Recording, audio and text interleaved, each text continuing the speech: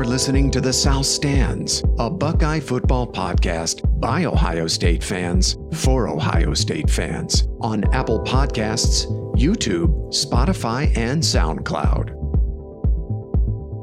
Welcome back to The South Stands, a Buckeye football podcast by Ohio State fans for Ohio State fans from the West Coast. I'm your host, Zach Moore.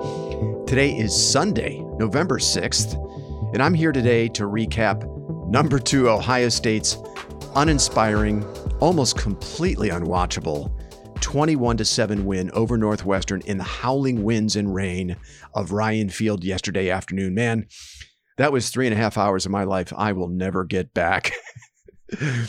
Ryan Day said in the postgame, it felt like a trip to the dentist, and I'm glad this game is over with, which confirms what we saw in the body language of his players for much of the game.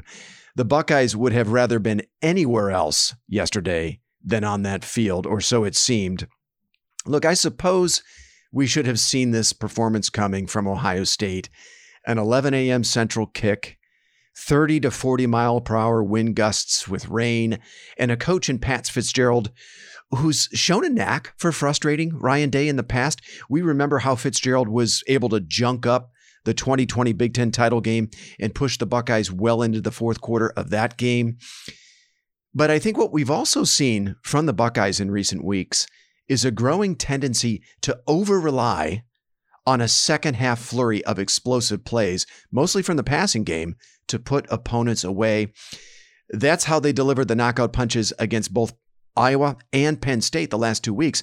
But with the weather conditions as they were, completely taking the passing game out of their arsenal, the Buckeyes had to scratch and claw for every yard yesterday afternoon. When Ohio State had to drive into the wind, that was the first and fourth quarters of yesterday's game, C.J. Stroud was 3 of 9 for 21 yards. That's just to give you an idea of how tough it was to throw into that wind. And Ohio State only attempted one pass in the fourth quarter, which I'm going to go on record right now.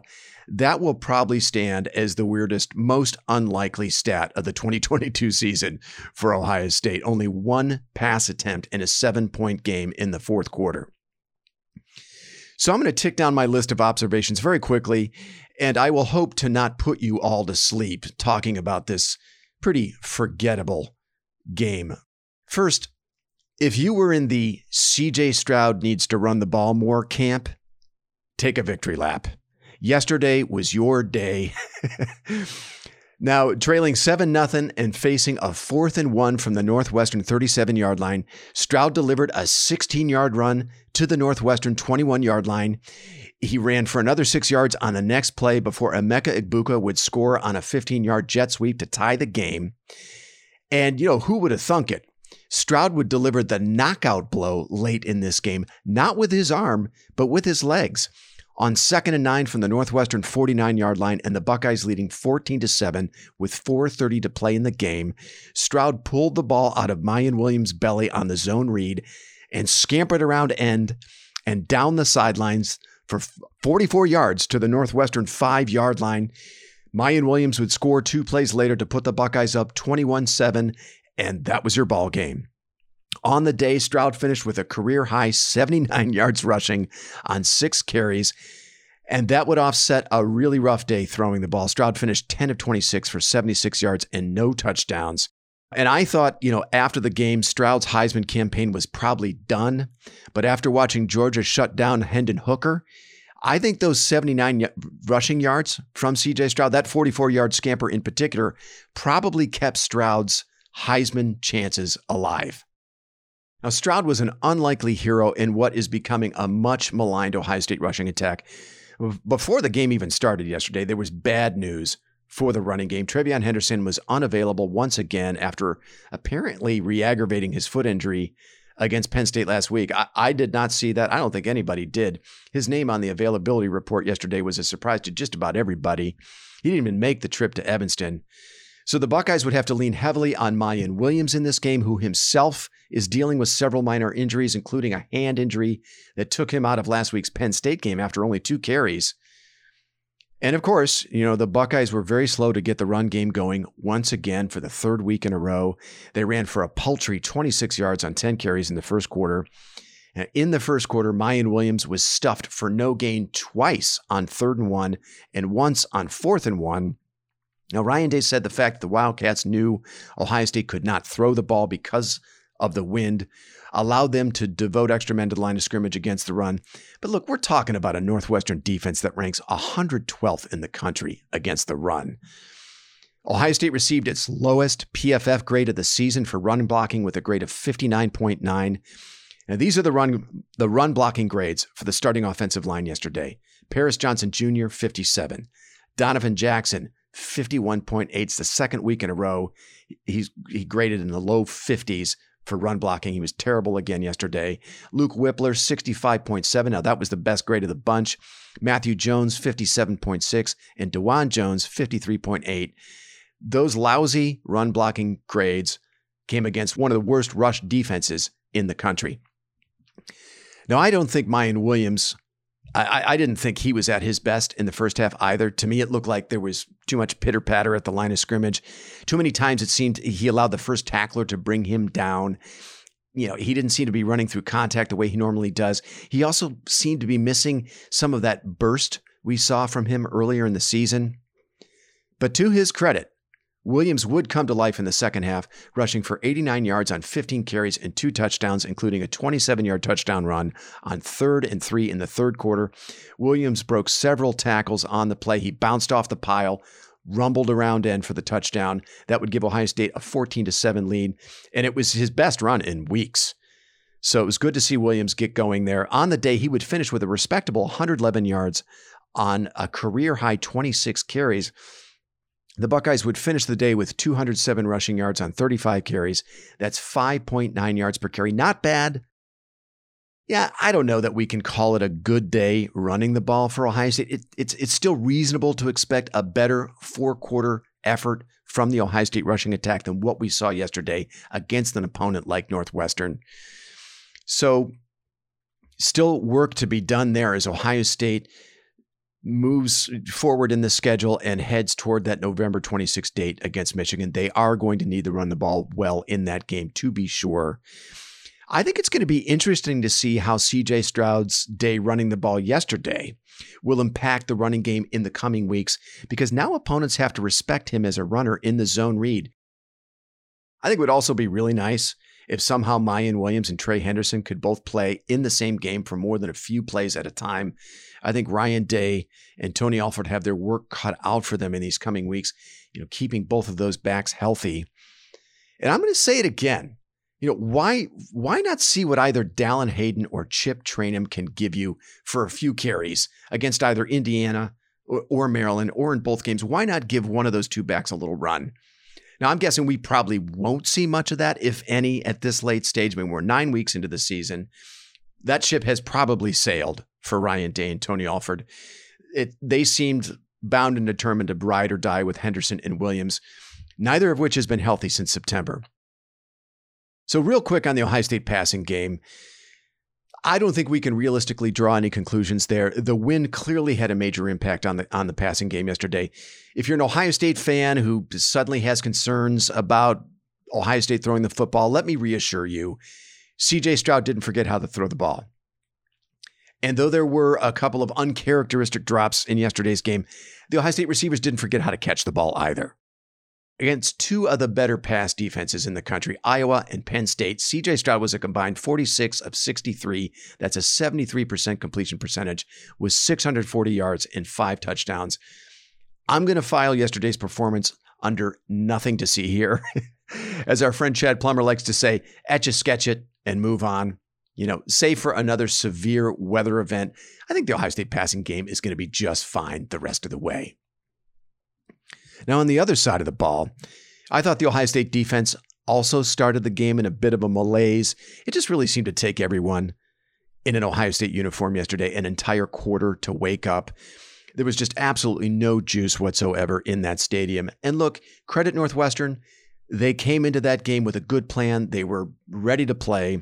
They had a nice first quarter, 113 yards on 18 offensive plays. That included a 9-play, 80-yard scoring drive, punctuated by an Evan Hall 16-yard touchdown run on a play where Ohio State corner J.K. Johnson pretty much whiffed on Hall in the open field. I mean, that allowed Hall to get to the edge and score on the play. I recognize that's a tough matchup there for Johnson. Hall's a pretty big, sturdy back, tough to bring down in the open field.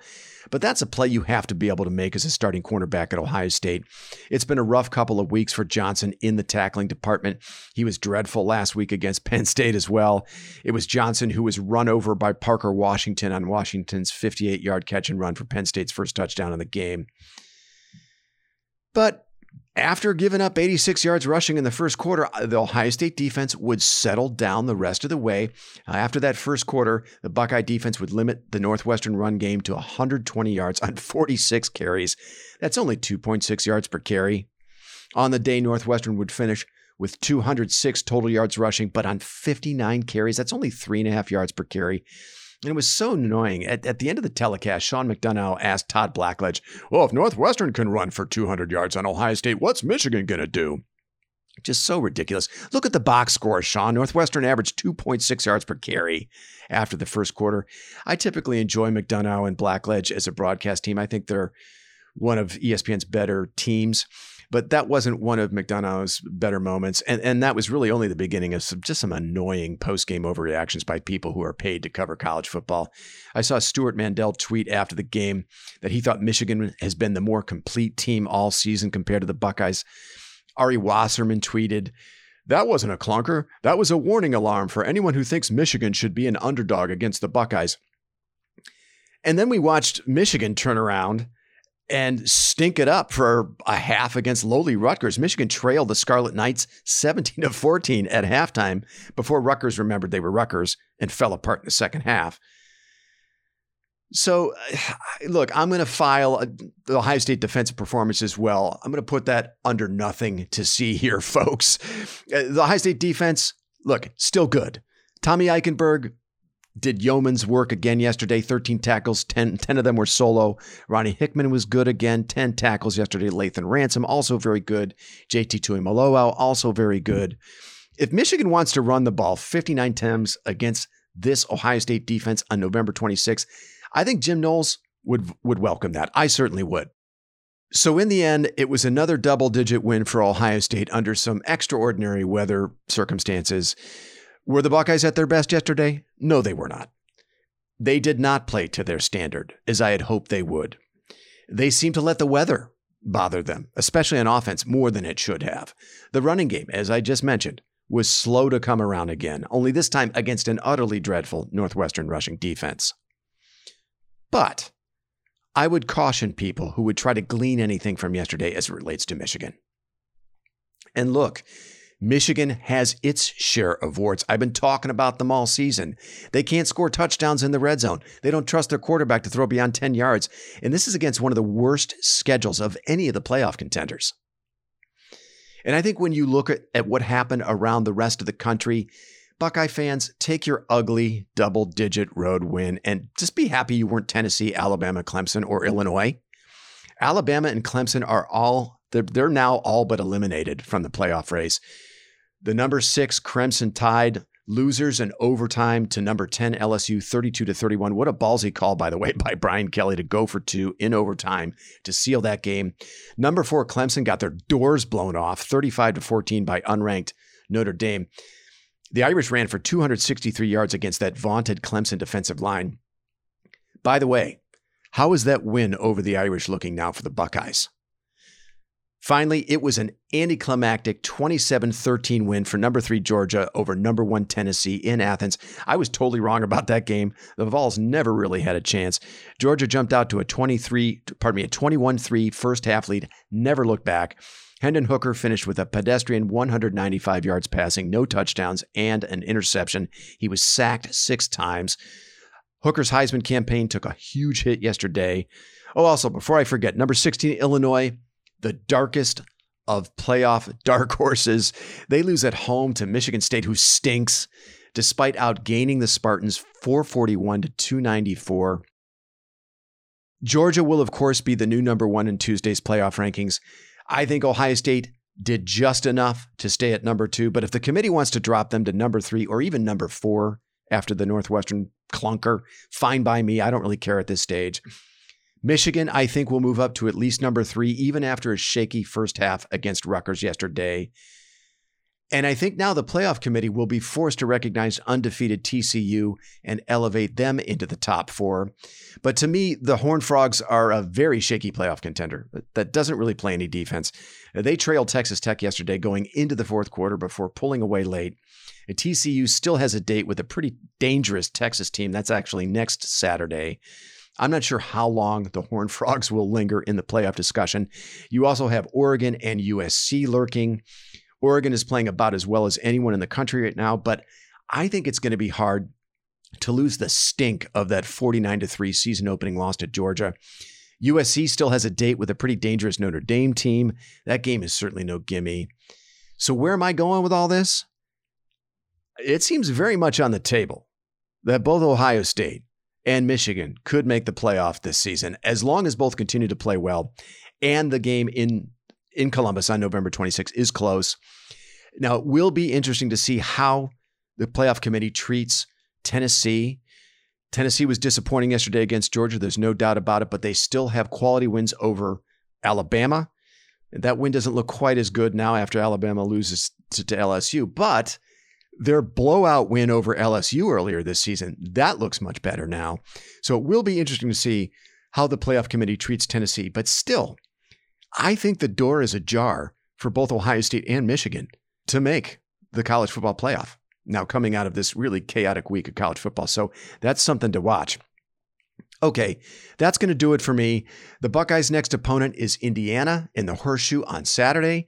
That is going to be another noon Eastern kick, much to the chagrin of our friend PVH. That game will be broadcast on Fox. The line on that one hasn't come out yet, but I expect the Buckeyes to be in the neighborhood of a 27-28 point favorite in that game.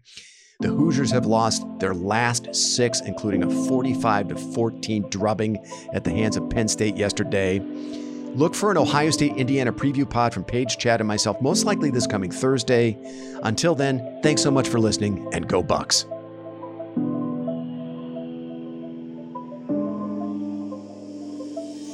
You've been listening to The South Stands, a Buckeye football podcast.